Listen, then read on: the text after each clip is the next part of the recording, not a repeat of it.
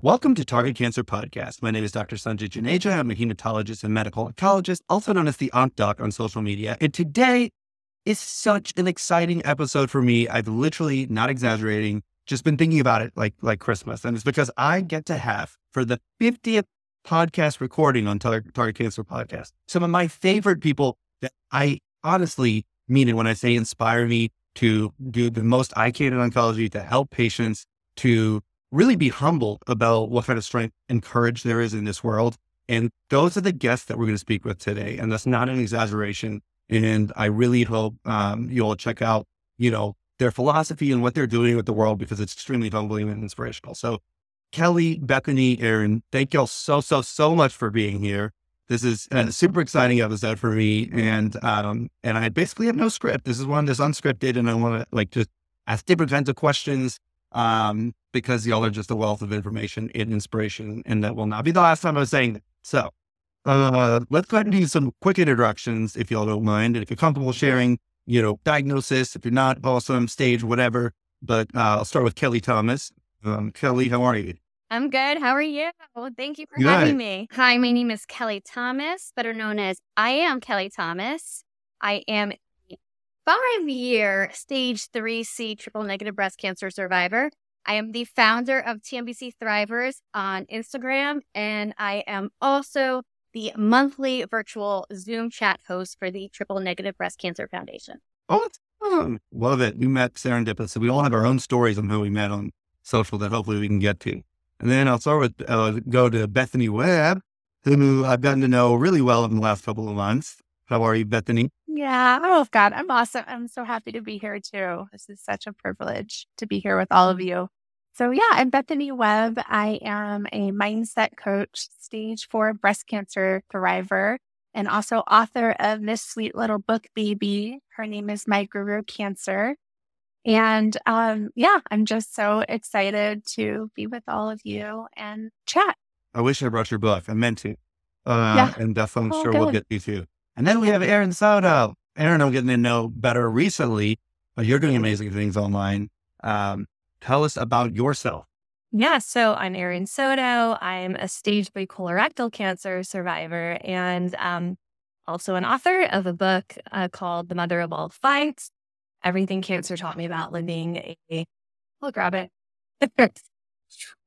a vibrant life. And finally, also, I create online programs for cancer thrivers and survivors and anyone really just wanting to know kind of the most effective evidence-based preventive measures to protect against development, but also to support recovery, kind of as my way of turning around to help the next patient in line and bring in some purpose for pain of everything that I went through and using it for good. So one of the things I was saying at the beginning, before we actually recorded, was I'm shaken up. And I still am a little bit. And that's because the conversation I had an opinion, a patient in their 40s. And what I found, the reason it's difficult for me is I'm learning that a lot of the second opinions I'm doing, I'm somehow uncovering something, especially when I'm explaining what metastatic means or stage 4 and curative or not curable.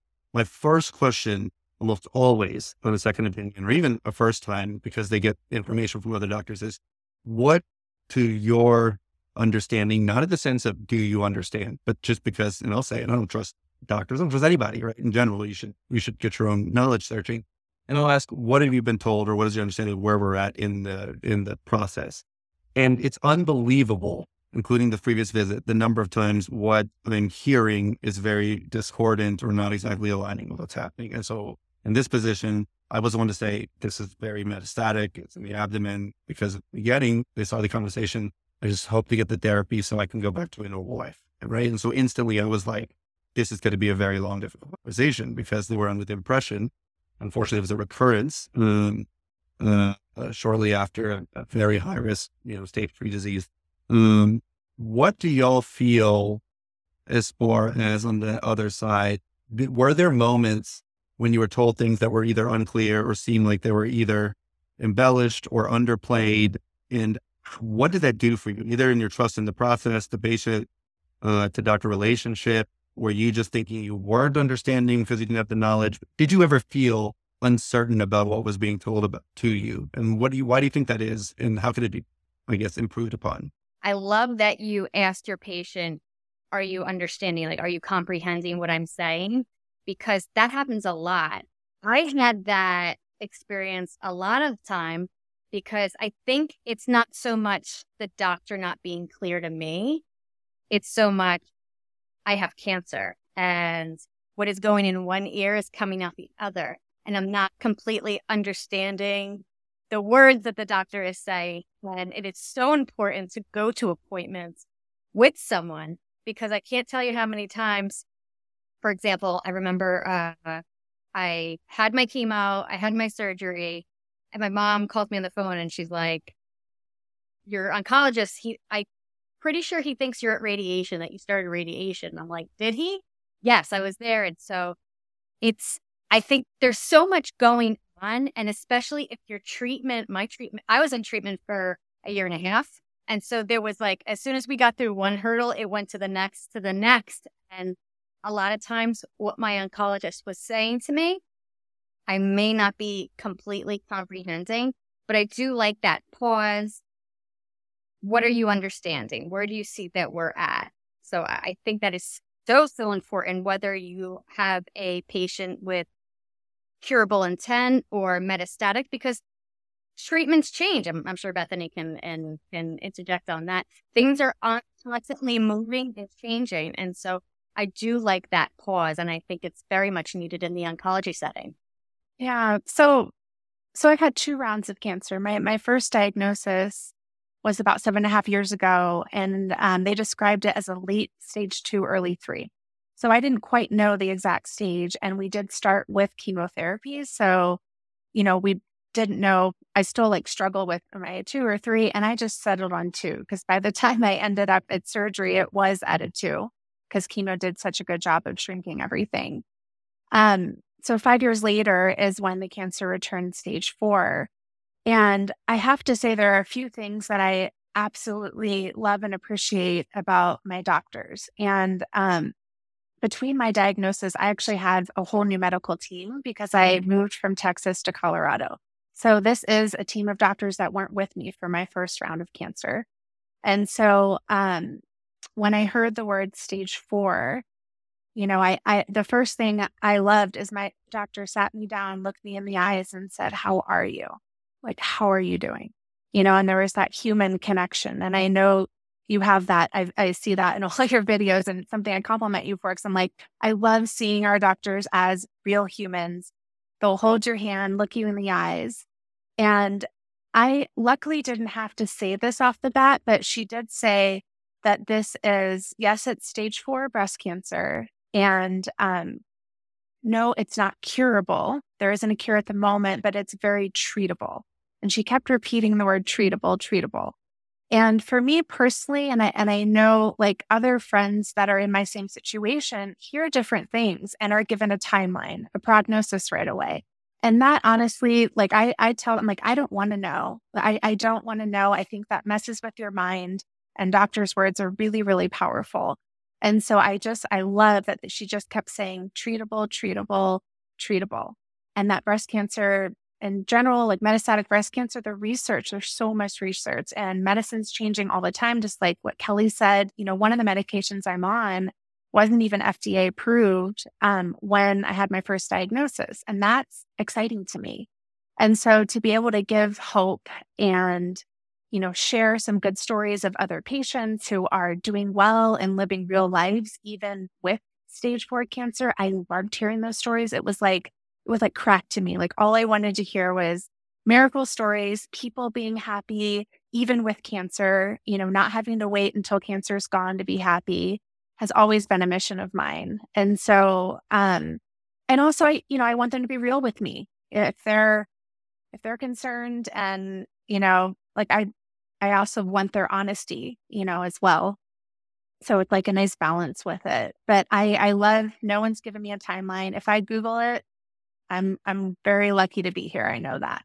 And I'll occasionally run across some statistics that I see in an article by accident. And I'm like, oh, cool. I'm over 2 years into this. That means great. Only in the last 6 months to maybe 9 months have I really been able to say what I can say now that I wasn't able to say a year ago, 2 or 3 years ago. And that's that it's almost potentially as erroneous to use the data, the landmarks of the 5 years, the 3 years and stuff for the treatments in the past, because our treatment profile and landscape looks so different now.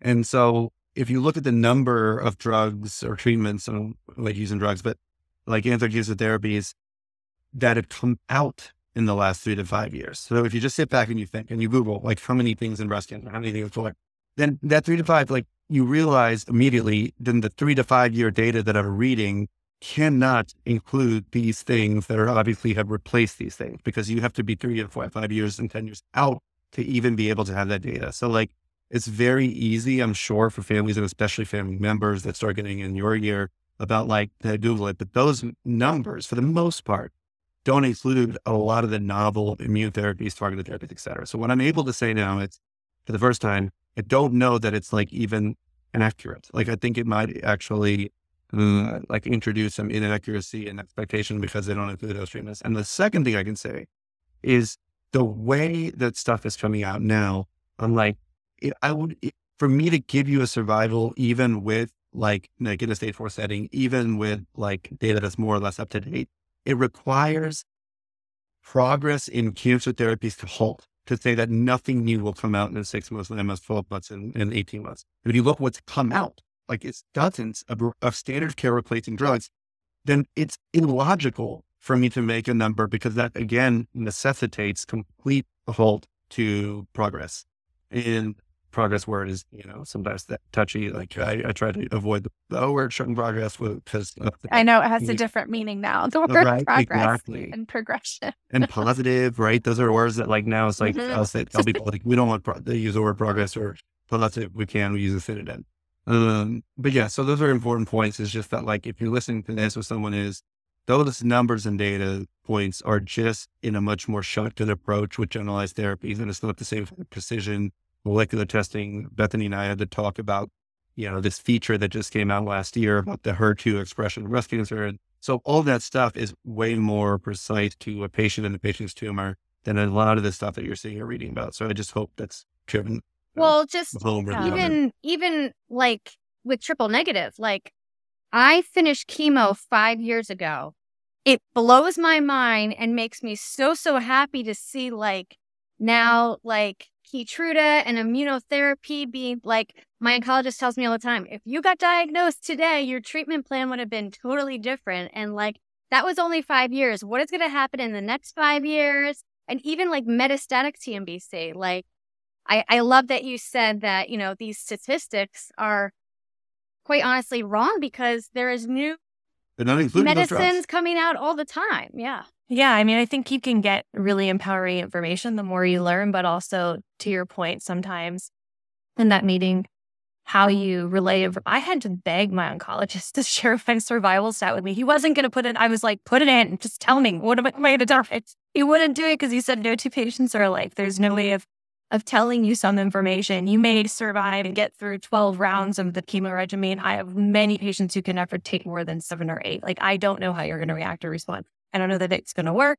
I'm hopeful that it will. You're young. You can hopefully manage this, and we're going to do the best we can, and be really optimistic. And I was really lucky because my surgeon, when I met her, the way I met her, I was waiting. It was right after I was diagnosed. She walked in and smiled and took my hand and told me, let's talk about how we're going to save your life. And that was before we even knew how bad my cancer was. And my oncologist was the same way. He was so personable. He's a dad. He's my age. He took all the time in the world to answer all my questions. And I didn't leave the office until I really understood what he answered my questions, but also I understood what his plan of action was. And like you're saying, I think your delivery, and then also, he didn't share some information with me because he didn't want to insert any. He just wanted me to focus on what we needed to do, what the next step was. And he really believed, I feel like at that time he believed more than I did that I was going to get through this. And it was because of the information and the way he relayed it that helped me stay hopeful and optimistic, especially during the hard. So that makes your delivery and your personality and not feeding patient as a patient, but as a person matters a lot. I don't like that the patient gets the report before the doctor does. For my own, when I was going through treatment, I was actually very lucky, and my experience was a lot different than a lot of people. We didn't have my chart. Everyone, I knew what was happening only when my oncologist told me. And I was like, I was in the nest, and he would just, let me know when things are going on. And when things weren't so good, he would let me know. But I never knew before him. I would say within this year, my hospital now has my chart, and I've been seeing everything. And I will tell you, if I had my chart when I was getting diagnosed, I would have fell off the deep end, because knowing that I'm cancer free and looking at these reports, I'm getting anxiety, and I'm like, why am I anxious? I'm totally fine. But I'm looking 33-year-old female with metastatic breast cancer. I'm like, metastatic breast cancer, because I had metastatic lymph nodes. But you as a doctor, you understand metastatic lymph nodes doesn't mean stage 4 cancer. But if I were to see that report and type in metastatic breast cancer, I would have been like, oh my God, it's all over my body, when that simply wasn't true. So I think that, no, I don't think, me personally, I think the doctors should get the information first, explain it to us, because quite frankly, we didn't go to medical school. We don't know what we're looking at. We don't want to ask the audience and ask Google and what do you guys think this means? And then a lot of times you're going to ask wrong information. I'm not, right? For me, my mom, I grew up with a mom who was the director of pharmacy services for 40 years for Kaiser Permanente. She knew I had cancer before they diagnosed me. As soon as I came home and said they want me to come back for a colonoscopy, there's a mask. And he ordered a CT scan and lab work, and my mom fell down. I was like, oh shit, you have cancer. Excuse my language, I shouldn't have said that on here. But she knew. And I was like, oh, that's your mental background. Sorry if that fits. And it helps. And I think for her, she wants to see. But she's always waiting for documentation for anyone in her family, and she reads it, but she kind of knows how to. So I think it's a personal choice. For most people who don't have a medical background, you don't want it, right? You'd rather hear it and have it explained to you. But then there's some people who probably want to know as soon as possible, because they can make sense of it. Yeah. And at least not wait. Because sometimes waiting, you quit the call. It's funny. You have to go through a whole weekend or something. I have both experiences right now happening with my care, where I get 2 scans to monitor the stage 4 breast cancer. One is a bone scan, which is done at the hospital. The other is a CT scan done at the cancer center. The cancer center will not release anything in advance before I meet with my oncologist in person. And so now that I know that that's happening, it's like, okay, I know the date and time I'm getting that news. However, the bone scan is released pretty much the day of. I get it in my chart, but my doctor does sign off on it first. And I have to say, for my own personal, peace of mind, I do like to know as soon as possible. But at the same time, my preference would be for those reports to be written in English.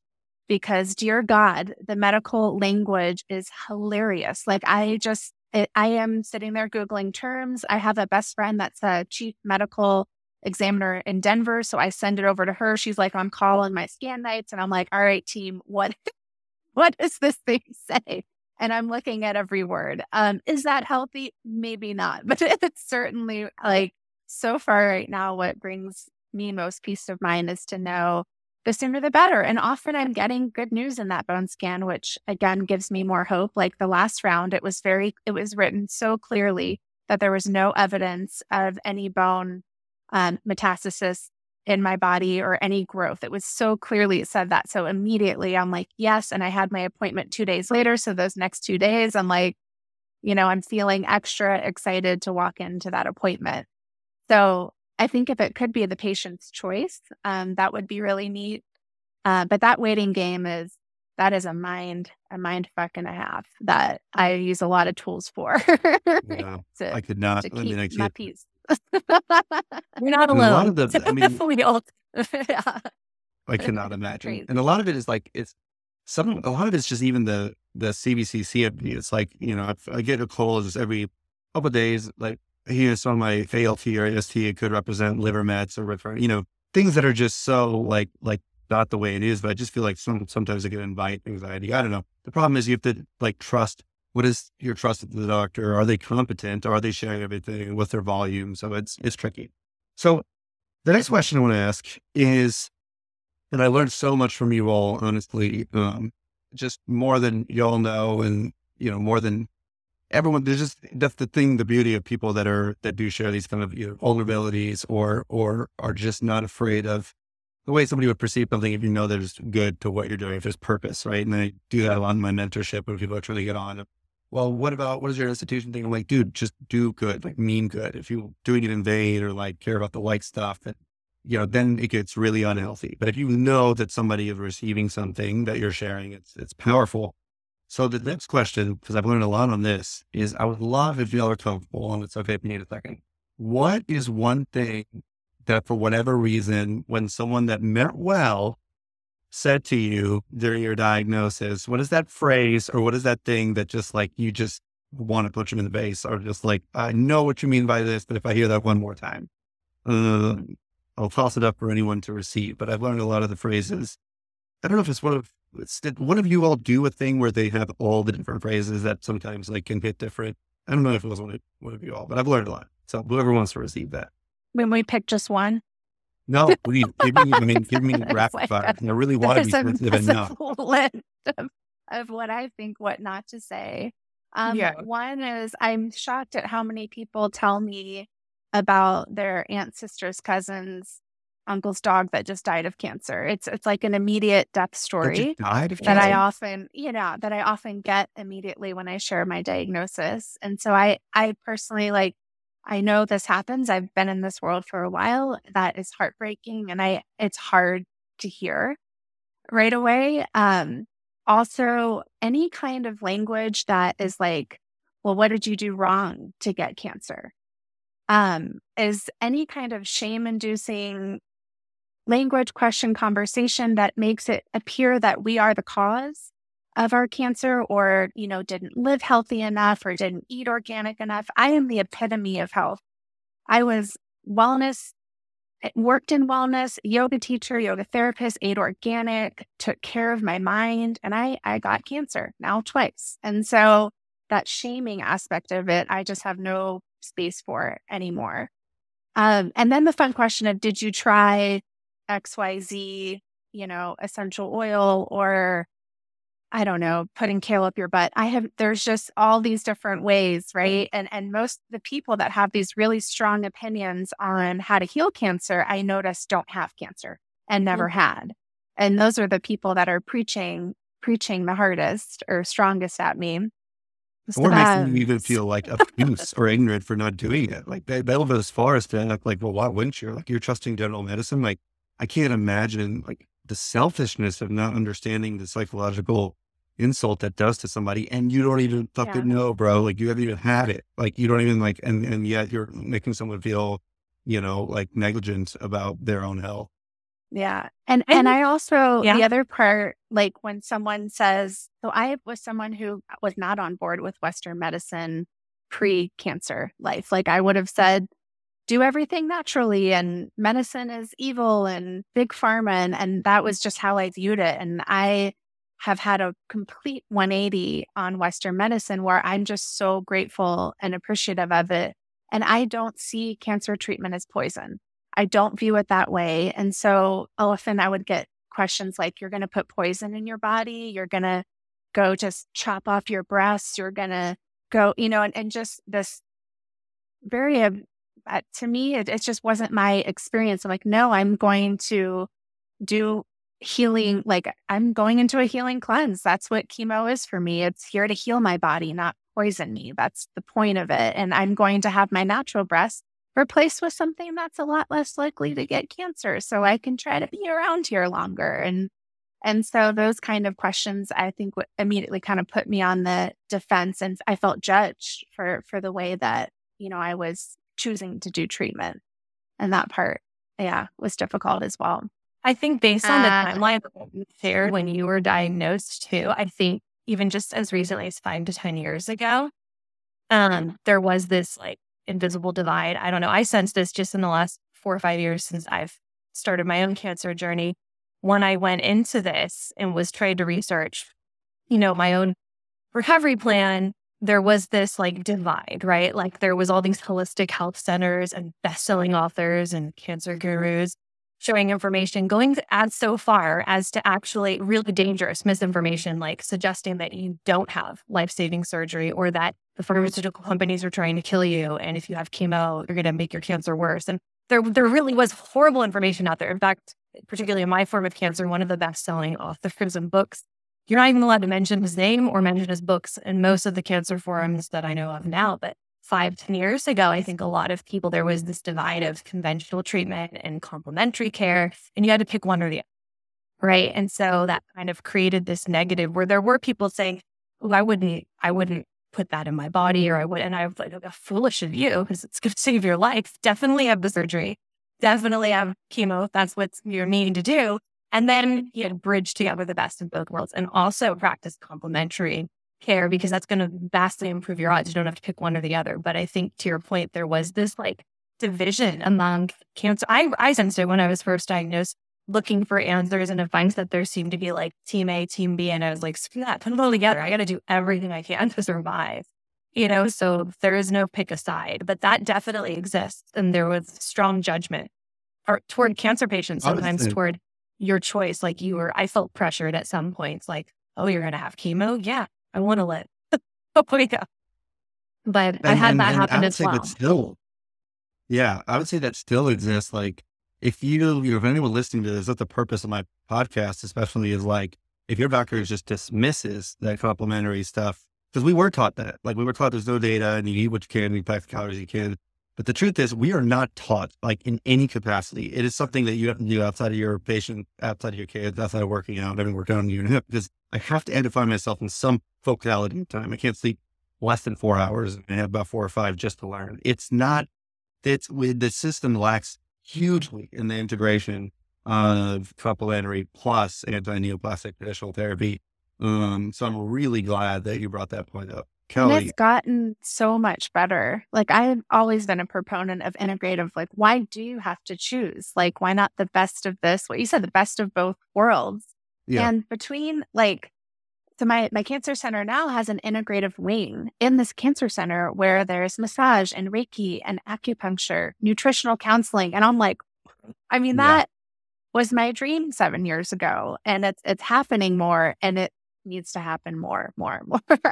And I'm really happy that you talked so much about that on your social sites, actually, because when I was originally diagnosed, I trusted my doctors and my medical experts. That's who I asked my surgeon. So what should I think about in terms of diet and disease and cancer diet? And should I be changing the way I eat? Or what can I do to back up? Obviously, you're specializing in administering my chemo and you're specializing in my surgery, but what can I do to back up and support all the work you're putting forward to improve my odds? And the problem, and this is where I kind of identified at least a problem that still does exist today, it is getting better, like you said, but many of the integrative practices are often left for the patient to implement directly. And often, at least in my case, my doctors didn't know how to offer direction at that time. So that was frustrating because then I had to sift through a lot of misinformation, wellness trends, fads, books that said very terrible advice, and finally kind of figure out, okay, well, I'm only going to follow, proven research and figure out what forms of integrative healthcare are actually worth following. But again, I know so many patients who just give up because they don't know where to begin. And I think that's a problem. And I hope that moving forward, that becomes more a part of the treatment process and it does get incorporated even more and that programs exist. That's what I was looking for. I know in the books I read and the research I did following my diagnosis, it's why I wrote my book, why I created my app.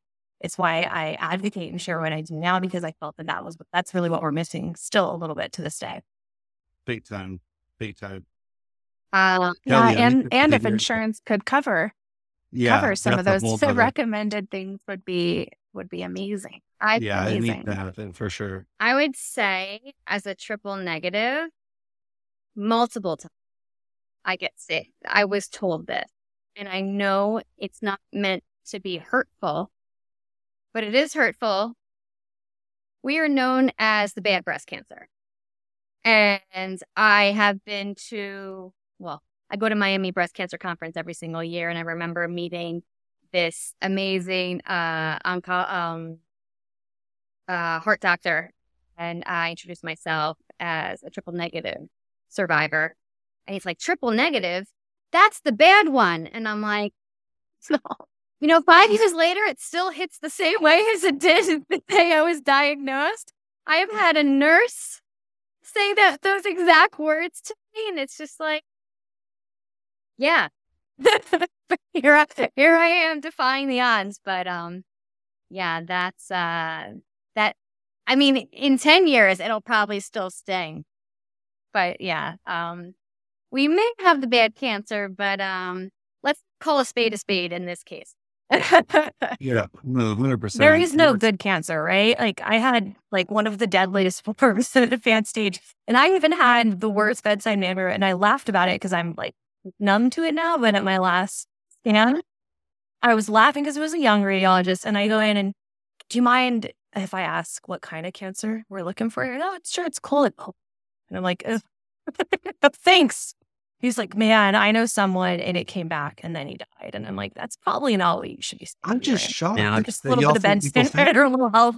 I was sent for lymphatic massage after my surgery, and the PT person who does all the lymphatic drainage, she was like, oh, my mother-in-law had triple negative, but she died. Yeah. All the time. I think people happen to connect with you in the worst way. And it doesn't matter what form of cancer you have. That is like, I actually I've made posts about it, like what not to say. It's like the one thing that happens to everyone. And it's inevitable. Laugh about it. They are trying to make it. Technically, I think they're trying to make a connection, but yeah, it always falls off. I always try to remind myself, like the intention. Yeah. It's a good intention behind it could be kind and sweet and connecting. And also, God, people get so uncomfortable. I get uncomfortable sometimes and not know what to say. And so like something just flies out of their mouths. It's like I try to keep reminding myself that. But yeah, after this amount of years in it, I'm like, all right, guys, like, come on. Yeah. What is one piece of advice, and it's okay if it's two, that you would give someone when they come to you and says, like, either whether it's how did you get through it, what is the number one thing that changed your outlook, something that is a word of encouragement for somebody that is met with this diagnosis? I have a saying, it's their story isn't your story. So you can go on the internet. If you're triple negative, I talk to a lot of triple negatives. I connect to a lot of CNBCs, and yeah, you can find stories of someone having the same exact diagnosis as you, same exact staging, and they're quite possibly have a totally different reaction and end result than you.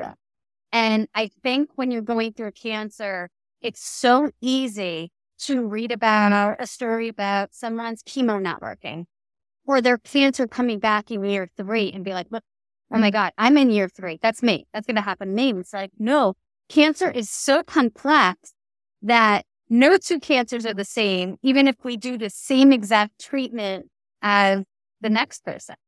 I have so much advice for someone newly diagnosed. And I think the first thing is, I know that this is shocking news. I know that is not part of your life plan. And I would encourage, what we think of cancer is immediately your mind goes to it's a death sentence. And as someone who has been living in cancer land for over 7 years, now lives with incurable cancer stage 4, I can honestly say it's quite the opposite. In my experience, it's been a life sentence. And so for me, where I think the most empowerment I've found is taking a look at my mindset and my thoughts and my emotions and what I'm thinking and believing about cancer. And when we hear those words, our mind leaves the present moment.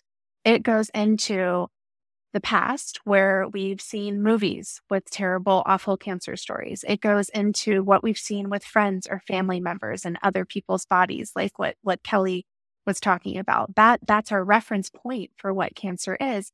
And then our minds take that into the future. Now that's my future. And I see myself, my body withering away and decaying. I see myself in constant pain from treatment. I see saying goodbye to my loved ones. I can't tell you how many times my mind has gone there. But what's so cool is that just because our minds go there, that doesn't mean it's actually reality. So the ability to call yourself back, to the present moment of what's real right now. Whoever's listening to this, they're hearing our voices. You might be seeing our faces. You might be sitting, look around the room. That's actually what's really happening in life right now. And so I find that if I keep my mind and my thoughts in check, and there's a lot of different tools I use to do that it's so much easier to navigate.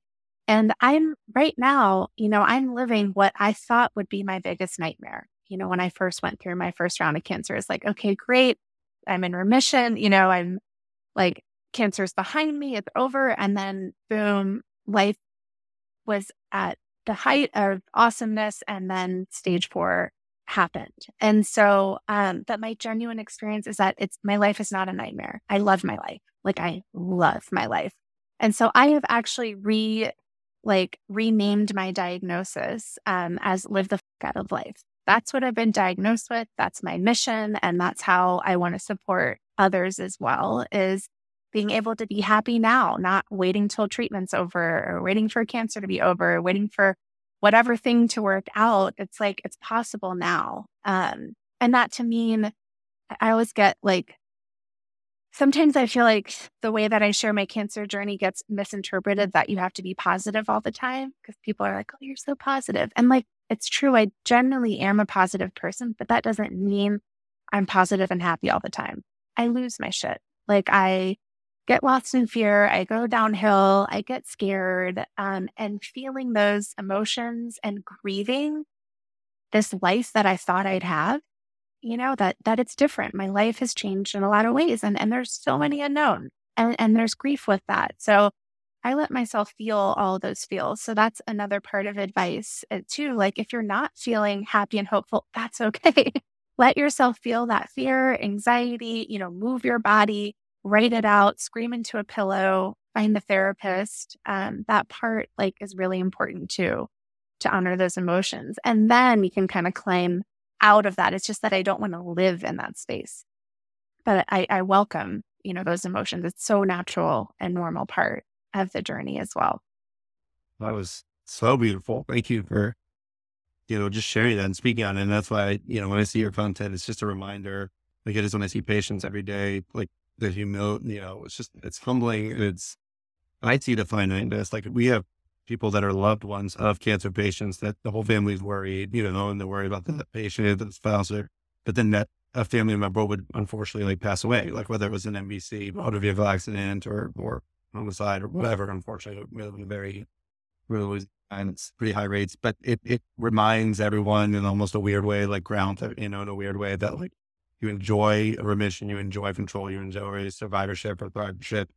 And I try as an oncologist, I tell my patients, my job, and that's why I don't know how long I could do full time forever, because my wife and I both bear this. I mean, we fry multiple times a week, probably at some point. But it's my job is to stress. I will tell you when it's time, to stress. I'm not going to just creep up on you. But if this is let it creep up on you, sorry. But if you permit me, if we have a deal, you live as fervently as you can while we're in the good woods. And I'm we got a second line that works more often than it doesn't. I'm I will share all this with you. So I try to reorient, we're only losing what we have. If you, you bear that responsibility on me, and it's very important to have that kind of trust, I think, with your team. And if you don't, then, second opinions, you're not hurting a doctor's feeling. I tell my patients pretty often, if it's compromised, sometimes a family member would be in their ear and he looks so young, how long he didn't go to, Stanford. And sometimes it either gets in your head or it's starting to get so negative from family members. I'm please go and get a second opinion. I'm you deserve to be vindicated of that, liberated of that, being in the ear that you didn't do due diligence. Yeah, 99% of the time it matches. The point is, it's invaluable. And if somebody is a better fit, I want them to have the better fit. So anyone listening, not actually probably what Bethany was saying, feelings for other, the ability to relate to if you are uncomfortable, there's no such thing as politeness when it comes to your life and your, living maximally in trust. So just do it. And then, this catches somebody. I hope take that action or give your doctor a chance. If you don't know what those options is, can you just be real with me? Like it's amazing what you see melt away in like a very robotic, there's so many stresses we talk about on the physician side, but you will see the humanism if you just permit it to break. Just be like, bro, like, do you mind just letting me know, like, am I freaking out whenever? And you will, I would have hoped that 9 out of 10 times you see something different with that. And then the relationship can really change in a significant way. That was actually great. I liked what you just said. And to kind of build upon what the both of you just shared, advice for someone. And I almost get phone calls and emails every day because of my book and on social media. And the first thing I always start with advice to offer someone who's just been diagnosed is that kind of like what you said, it's an entire chapter in my book that I called Mindset is Your Greatest Form of Medicine There Is. And how you react and how you respond and your belief in your body's ability and belief in yourself to just go through whatever this is going to be like. And it's going to have a direct result in how your body reacts and responds to everything that you do moving forward, whether you choose to eat well, whether you choose to continue to exercise, how your body responds to the treatment. Everything is connected. And so mindset is the greatest form of medicine there is, in addition to everything else you're doing. And you have to empower yourself with a healthy mindset. And to your point, Bethany, I think you had said it's kind of like when you receive a cancer diagnosis, and it's another chapter in my book, I talk about how you truly like go in through the stages of grief, right? Like initial shock, disbelief, anger, sadness.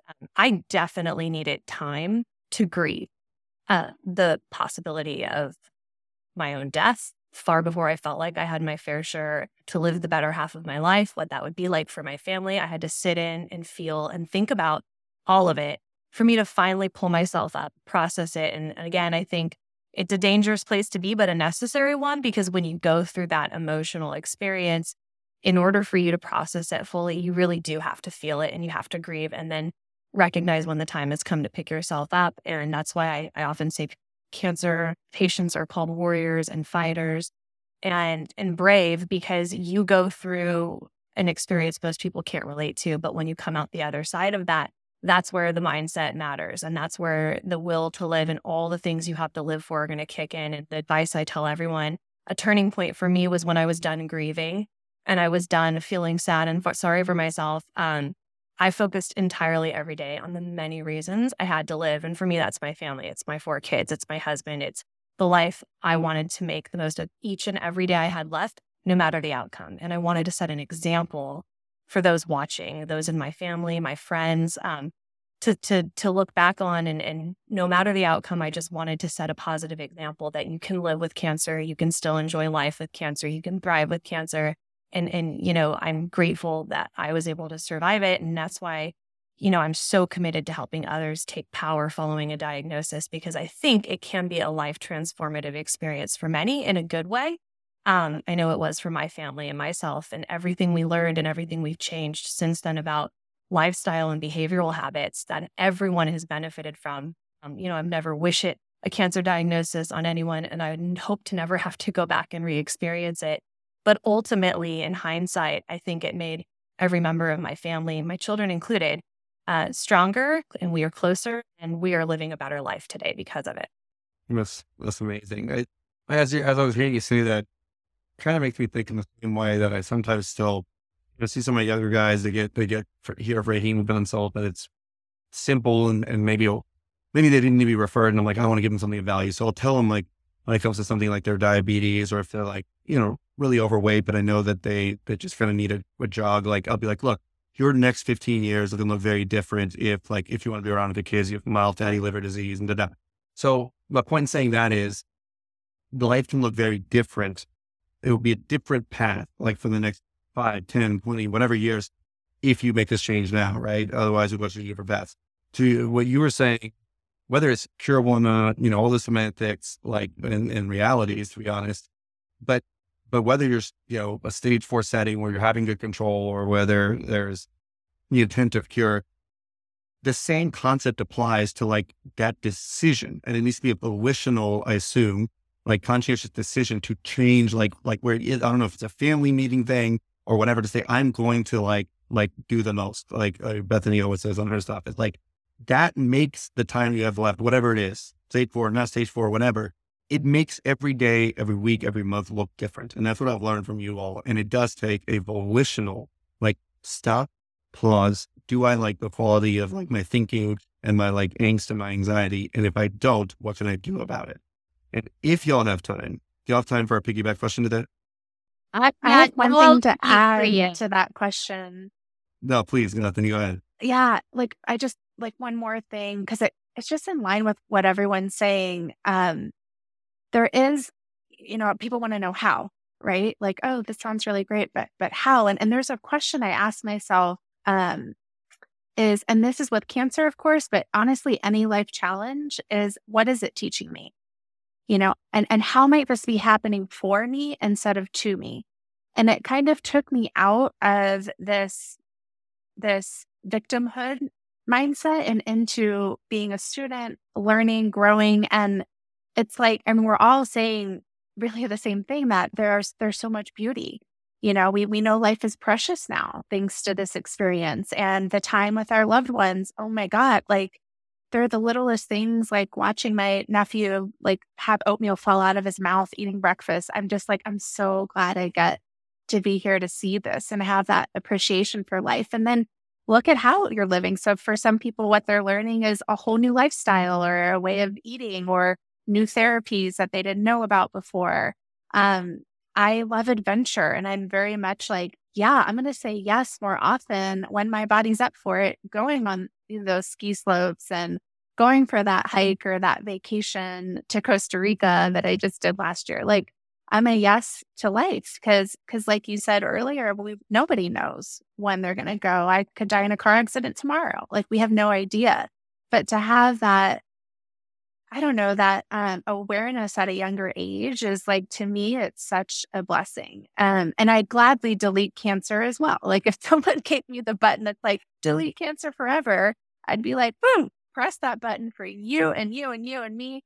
But I would keep all these realizations and these lessons, because it is a much richer life, rooted in gratitude now, where if I compare to my pre-cancer life. Yeah, no, that's really powerful. I think, I think it goes, one of the comments when I asked earlier, what are things that are hurtful or whatever, I've seen on social media, some people like, it irks me, and this is not my phrase, this is just what they say when somebody says like, well, God wouldn't give you anything you can't handle, or God has a plan. And I definitely immediately, I don't say that like objectively, but I can see how that's like hurtful, but I can see how somebody meant well with it. But I think the flip side is to what you're saying. It's like, it's not necessarily like, oh, make a terrible thing positive, but it does highlight the fact that there is something productive that can happen with anything. Like, productive meaning, it's up to you if like whenever that challenge is, and I don't mean pretend to know the particular circumstance, but you can find productivity in anything that's either seemingly challenging or makes you feel unwell or ill. And I would say that my kids and the mentorship, I'm like, it's not one of those things like, oh, I have no regrets. Like, there are things that I've like screwed up or just like wish I did differently than that. But like, at the end of the day, I'm like, everything, like, in some way, like, if you choose to make, like, pinch out some kind of value or positivity or productiveness that makes you a better person tomorrow, you have made a bad thing. And again, I can't speak on it as far as a diagnosis and help like this magnitude. I hope I had that strength, but I don't know. But anything even short of that, like, it's like, this is what it is. It happens and I make it productive. And that, I think that's what people mean when they say like, oh, there's a plan to this, that, and the other. But the question I had, and it's just so powerful, Betty, when you say that, and all of you, it's incredible. The thing that I want to piggyback about the volitional decision to say, we're going to do this differently. This is debilitating, or this is malignant, this is parasitic, the way we're thinking, the way we're behaving. Because I see a lot of that. I try to navigate the preoccupation with things so much that I'm like, y'all aren't living. I had to tell a couple, I think my first year, I'm like, y'all are so fixated, respectfully. I'm like, y'all been married for 52 years. You love each other. Like, they're so, obsessed. It's endearing. But their life became about the numbers and the thoughts and this and that. And they thanked me, or she thanked me after he passed away. And then something, I wish I told him sooner, right? The regrets thing, but I learned, right? So that's how I made productive. But she was like, I wish I had just heard sooner because, I was relatively new into practice. I didn't feel comfortable. But she's like, I got to enjoy him again. Like it's like, because we got over focused and parked on like, how much time do we have? And you're just fixated on the time thing. The point thing that is I also notice, and it's not something I did or I'm good at, but the world, celestial will, God, whatever you believe in, willed me with an awareness of what a person may be feeling without saying it. And then me contrasting that to what their oldest son or their daughter that comes from out of town or what their spouse is saying. So my question is, a very long-winded question, is I know that some of these family members mean well, but then I can see somebody that really should be living out of life, like you say, Bethany, that they're so caring and love their loved one so much, their child, their spouse, their whoever that person is. I see them almost tailoring what they're doing, what they're saying to make happy the person in their life that wants the best for them, but maybe overly aggressive, wanting the treatments or wanting whatever. My question is, what is the advice you give to other people with a cancer diagnosis that may feel like parts of them, they'll never say this, and I don't know if they feel it, but they're appeasing those around them because they know they have a finite time. And I'm especially talking about a stage 4 or during the active time when you don't know, if you have curative intent. Have you experienced that, or at least I know you know about it, is almost feeling like they lose themselves in the time they have to appease and are afraid to stand up for someone. And I speak up and I'd say, I want to know, respectfully, I know you know, but I think she feels different, but I know a lot of oncologists though. What is the advice if a patient is feeling that they're doing something for a loved one or has a different opinion that you give them about maybe feeling like they're going to let them down?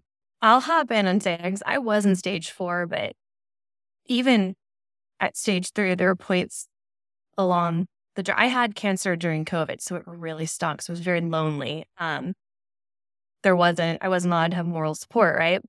I had to go through everything and I relied on the awesome nurses in the infusion center. But there were times, probably the second half of treatment where I didn't want to go in. I started having setbacks. I had some really awful emergency room visits, and I had reached a point where I was kind of depressed. And I remember not wanting to say it in front of my husband or my children or my mom, but saying it to my mom, when she would come to pick me up to drive me to the hospital, I don't think I can do this anymore. I don't want to do this anymore. I feel awful. This isn't living. I don't want to go through another round of treatment. Each round of chemo took everything in my power because I had such a poor experience.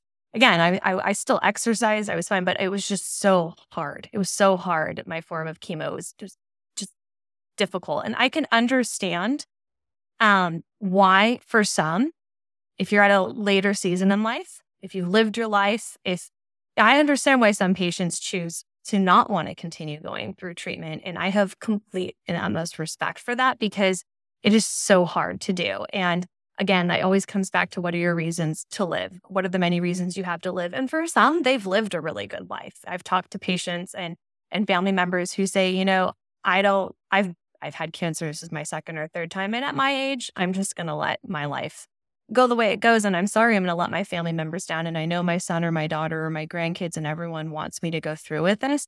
But as someone as the patient, and again, I had to muster through it because I had them staring at me and it was my kids that gave me the energy. But I can see why a patient would feel that way because I felt that way, even in my age and being young and having all the support I had. And I think unless you're the patient, it is only your journey. It's helpful to have people wanting to encourage and support you, but at the same time, they need to respect your wishes. And I definitely think for some, it's a very personal choice and a very personal decision that only the patient can ultimately make. Do you think you wish you didn't mention how depressed you were? Or was it good that you didn't? What's there something that could have been? I think I scared my husband a few times. So I started telling my mom because he broke, the start life, we built it together. So I was careful what I shared with him after that and really more open with my mom and my stepfather. My stepfather was going to the end of his life. He had a neurological disease. And so we kind of went through this together and we had kind of morbid conversations because I was going through cancer and we'd sit in the chair and we'd talk about it. And I'd tell him if you were in my shoes and we would talk, he said, I wouldn't do it, that I'm 78. So, we kind of had these life conversations and I said, I respect that and I get that. And I wouldn't tell you you'd have to, but my mom she would have made him go through it. And I would have probably stood up for him and said, no, unless you're in his shoes and going through it, that's a very personal choice and you don't get it. And again, I like I said, those family members mean well. And in my case, like, I don't know how I would have gotten through the 9 months of treatment if I didn't have a rock solid mom and a husband who like was my greatest cheerleader and talked to me like Rocky Balboa before I went in every time, like, you got this. He called me and like told me and my kids, I'd come home and it was like a celebration. Like, I had all that help, but not everyone does. And then that's what I've learned is like, it's just again, so heroic and humbling. Like, I know some people are like, well, don't bother here or whatever. I mean, to me, it is what it is. Cause it's like, people still their life is threatened and they're still like, well, I know it's will hurt my husband. I get that all the time from my patients. And like, and there's this extra bear of weight and responsibility on top of fighting for your life and on top of like your own emotions. I just see them also thinking about the other people's emotions and biting their tongue just for them. And that, that when people say, why do you have to be a sociopath and do on phone and stuff? I'm like, dude, that hurts my feelings. If I can talk about phrases, because I feel that's the least I could do, because look at like what you did and what y'all, what you shared. I didn't tell it because you hesitated to say you still like in that position where like, I don't know if it was enough to do that to him. I mean, it's crazy. It's just, I can't wrap my head around it. Do you think as cancer survivors or active patients, what I will say is I actually, part of that grieving process was coming to complete comfort with the idea and the thought of my own death. And most people don't feel comfortable with death. It's like the most scariest thing, right? No one wants to die. But I think cancer patients are really comfortable with it because at some point in the process, you get used to that, knowing it's a very real possibility, the uncertainty with your future. You can't live in fear of death for however many years you're going through cancer. So you learn to be very comfortable with the idea and the thought of your death and seeing it as, hey, when that time comes, that time comes. And I think for other people, it's still uncomfortable because they haven't had to go through what you've gone through. So I think that makes patient the one that really ultimately has, that they understand it and they're worried about the discomfort and what it will mean to everyone who's left behind and grieving them. But you get comfortable with, hey, we're all at some point, right? One way or another. And, I think that's part of it. The other people aren't comfortable with that yet. They haven't gone there yet. It tells. I never heard it quite like that, but that makes sense. Thank you for sharing that. What an emotional question. Like, if you see me tearing up over here, rubbing my eyes, because it's like hearing you talk, Erin, like, and excuse me if I get emotional on here, but it like takes me back to when I was in treatment, getting chemotherapy. And it was really hard, right? I don't have kids. I don't have a big family. I had my husband and my mom, and I had my oncologist. And I love that man so much. And if you follow me on Instagram, I've got this amazing doctor that has rooted for me from the beginning. And I don't think I'd be here without him. And I remember going into his office and being like, I can't do this. It's so hard. I'm so nauseous. Like, I'm on like my second Red Devil. Like, how am I supposed to do this? And he said, Kelly, absolutely not. I'm going to hold your hand through this all, and we're going to get through this together. And gosh, that gets me. And, so grateful for having such a wonderful husband. And I think we don't give enough props to our caregivers. I have been married to my husband for 11 years, and we've been together since I was 20 years old. We met in preschool, but that's a podcast for another episode. I remember going through this, and my mom goes, "Your husband is so stressed," and I felt like, gosh, I've known my husband almost my whole life, and I couldn't even figure out or realize that he was taking so much, but he wasn't releasing any of that.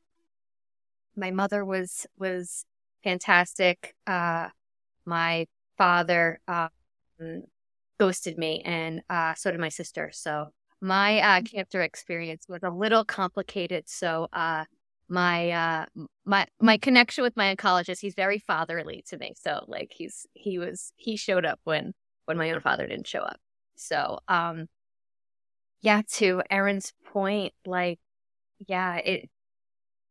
you don't even realize this. And Sanjay, I'm sure that you are that oncologist to so many other people and be like, no, absolutely not. Like, we're going to do this together. to Erin's point about the cancer patient that, they do accept that death at some point of their diagnosis. I couldn't have said that better myself. I remember I was always a very positive person.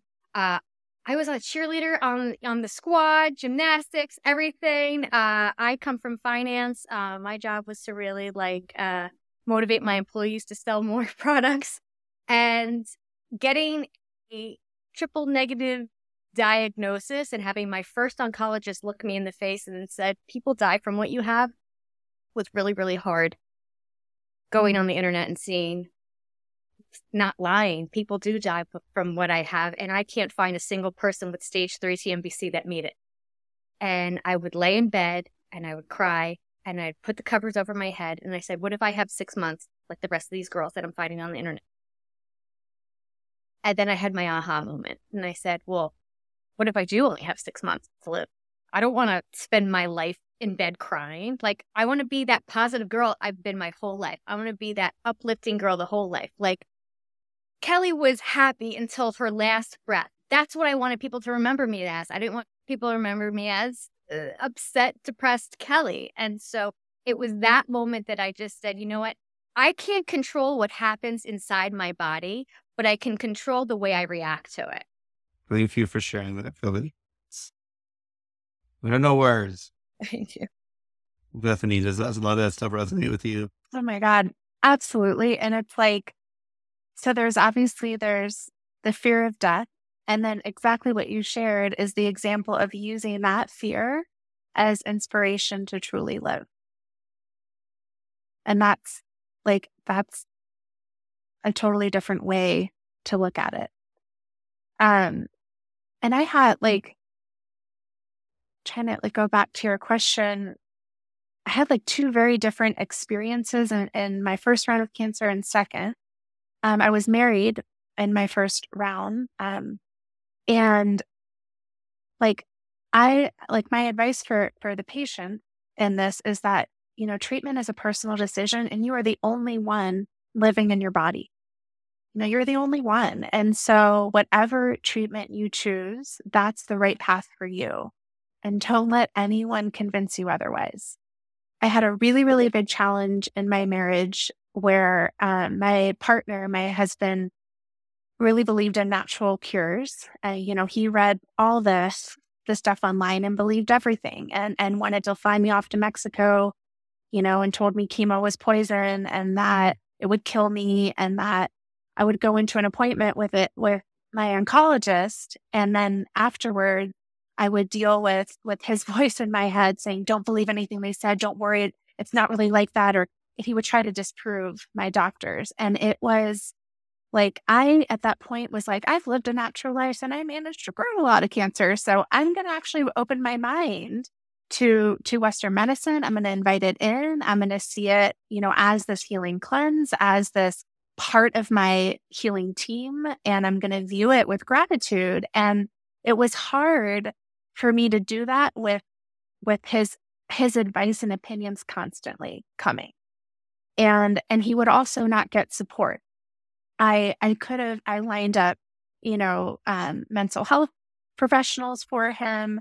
I offered up support groups. I offered up everything. And it wasn't until about 1.5 years into that first round of cancer is when he finally started getting support. And ultimately what the reason for that, I got to recognize as well is that he just loved me and wanted me to live. It's going back to that same sweet, sweet, loving intention. These people are family members that are worried about us, that are giving advice, that are, wanting you, maybe pushing you to do it. It comes from love. It really does deep down. But ultimately, it's our body, our choice in that process. And so when I did go into remission, that was part of, I didn't know if cancer could come back or not. Oh, I know it could, but I didn't know if it would. And it was just like what Kelly said, well, how would I live my life if it did? Let's say I did have 6 months to live and I heard that news. And I made huge life changes because of that question. And I left my marriage. I moved my life from Texas to Colorado. I wanted to be around nature, around community. My brother had just moved out here. They're about to have a baby. I'm not able to have children because of cancer. So to be around in the presence of now I got to actually be at the birth of their second child. I started giving myself all the things that I wanted. And then that's also when I published the book too, because that would be the other thing. It's like, okay, if I heard that news, what else? Well, I get that freaking book out there so I can help others find this mindset in whatever shit show they're dealing with in life. So, I did all that. And then yes, cancer then came back stage 4. Oh, sorry. I also started dating again, which was like a whole nother podcast of dating and having had cancer and new body parts. And I had all these fears, and it turned out to be like an amazing experience of self-discovery. And I fell in love with a new guy, and he's my partner now. We've been together for, we met 1 month before COVID. But I had a really nice, I knew I was going to be working in the cancer world. I was always upfront about my diagnosis and how important it is to me. And I knew that my primary thing with a partner, if I were to jump into a partnership again, is that person needs to be able to have fun with me in tough times. We need to be able to make the best of it together. And so, as life would have it, COVID hit 1 month after meeting, and we just got to deal with a crazy life curveball together right away, and unknowns and all these different things. And we just had so much freaking fun, so much fun during COVID. It was our honeymoon phase. And then it was a little bit after a year of being together is when I had terrible low back pain that I was had to advocate 8 months to get a scan for that low back pain. And finally I got one, and that is what confirmed the stage 4 diagnosis. And then we learned it was also in my liver and my lymph nodes. And so, he knew. We had these open conversations. That's my other advice, open conversations about the possibilities of what could happen, open communication. And one of my most beautiful moments, when I heard that news, we just moved into a new home together, 2 weeks into a new home. And I'm like, you are free to go. I know how hard this is on a caregiver. No one's going to judge you. You did not sign up for this. This is not, this is going to be hard. And I don't know where it's going to go. At that point, it was very hard for me to walk. I didn't know if I'd be in a wheelchair next month. I knew nothing. And I had this moment where I'm sitting on the couch and I'm telling him go, go, live your life. And he looked me in the eyes, and he's like, I am so in this with you. I am so fine. And those were talk about medicine. And he has been in every way. And he lets me cry, and he lets me lose it. And he talks me, down when I'm going crazy. And he doesn't judge me in any way for how I handle treatment or what treatment I choose, or judge my doctors, and it is a whole new world this round. And I'm also very fortunate, my close-knit family, my mom used to be a nurse. She knows that medical language. She was a rock the whole time. And so if I could give everyone that close-knit support system, it's just so nourishing to have. But I'm also honest that I don't have little babies that I'm raising right now. And my heart, just when I look at my nieces and nephews and think about not being able to see them grow up, I think about, moms and dads in this journey, and I'm just amazing, amazing to be going through this and raising, these children at the same time. And so, yeah. All of y'all talked about what I think, somebody's listening to this stuff, they're going through something, and they're like, I wish I had that. I wish I had someone that let me cry, that, understood if I was depressed, if you want to go in, or let me voice my side effects. The best that I know, and, just being on not in it, but so close to it, but I always say it, I'm not in it, but is that I encourage people to speak up to their loved one, because the one thing that I've heard from all of you is it comes from a place of love, right?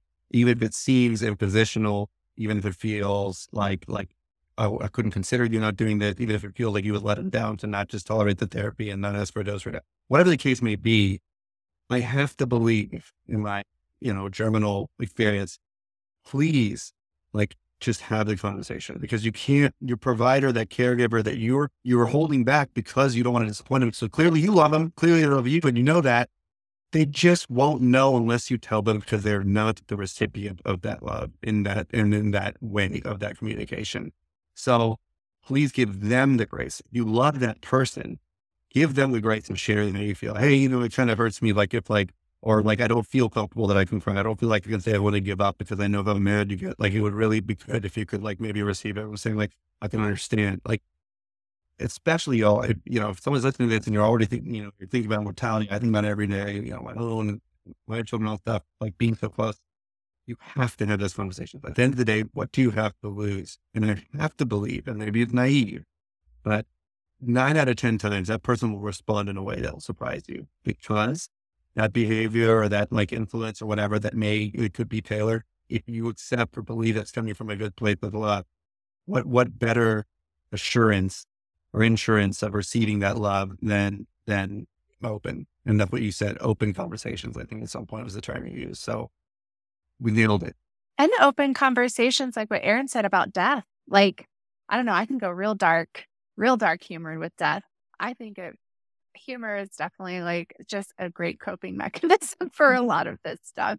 But the ability, I recently went to a celebration of life for a friend that passed away from cancer. And I have never seen like an experience like this before, that I was so inspired. I'm like, this is how I want to be honored, because they had a whole weekend. It was almost like a wedding. Like, they had a meetup on Friday and everyone got together, and then the celebration of life was quite literally still focused on his life, and like not his death, not how he died, but his actual life. And then they rented out a brewery and had his favorite like foods. You could order, the Topher pizza special, and he had his favorite drinks or his favorite music, and bands were playing, and people got together and they were happy, they were dancing, and there were tears as well. And I just I loved it so much that I reached out to my family right away, and I was like in tears, like, guys, like, I obviously hope this doesn't happen anytime soon, but I want to have these conversations with you about death if it were to happen, and what would I want. And I have not, it's crazy to me, I haven't done this yet, but doing it this year. I haven't written a will. But just to have those like uncomfortable, really hard conversations, just to get it out in the open, because no matter what, they probably end up being a lot smoother than what you expected or were fearing. Yeah. And I just like the body is going to die. Everyone, no one gets out of this in the same body, like, period, ever. And it boggles my mind that it's such a taboo thing to talk about, because no matter what is going to happen, I hope it happens in a very, very long time, my body. But at the same time, any kind of work you do, inner work to make peace with death, to learn from it, to explore it, is serving you for whenever, that happens. Yeah. And like, 100%. If you live forever, you wouldn't cherish every day as much as we do, right? And the time with those we love, the love we give, the love we receive, that's definitely the part and purpose here. So, yeah.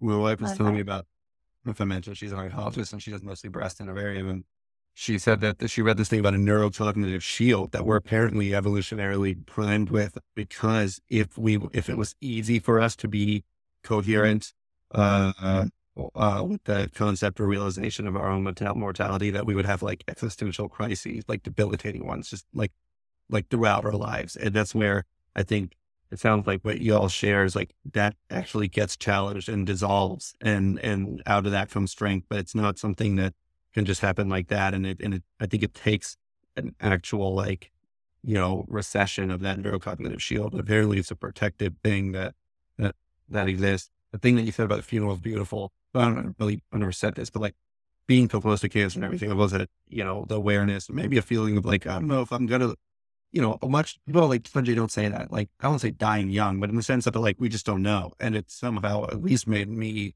want to do the most, like with the education I got, with the people that believed in me. I'm like, if I pass tomorrow, I'm like, it was just in vain if it wasn't outward. Like that was all an investment, and like the advice you've gotten, like it just dies with you if you're not like doing something with it to like potentiate it.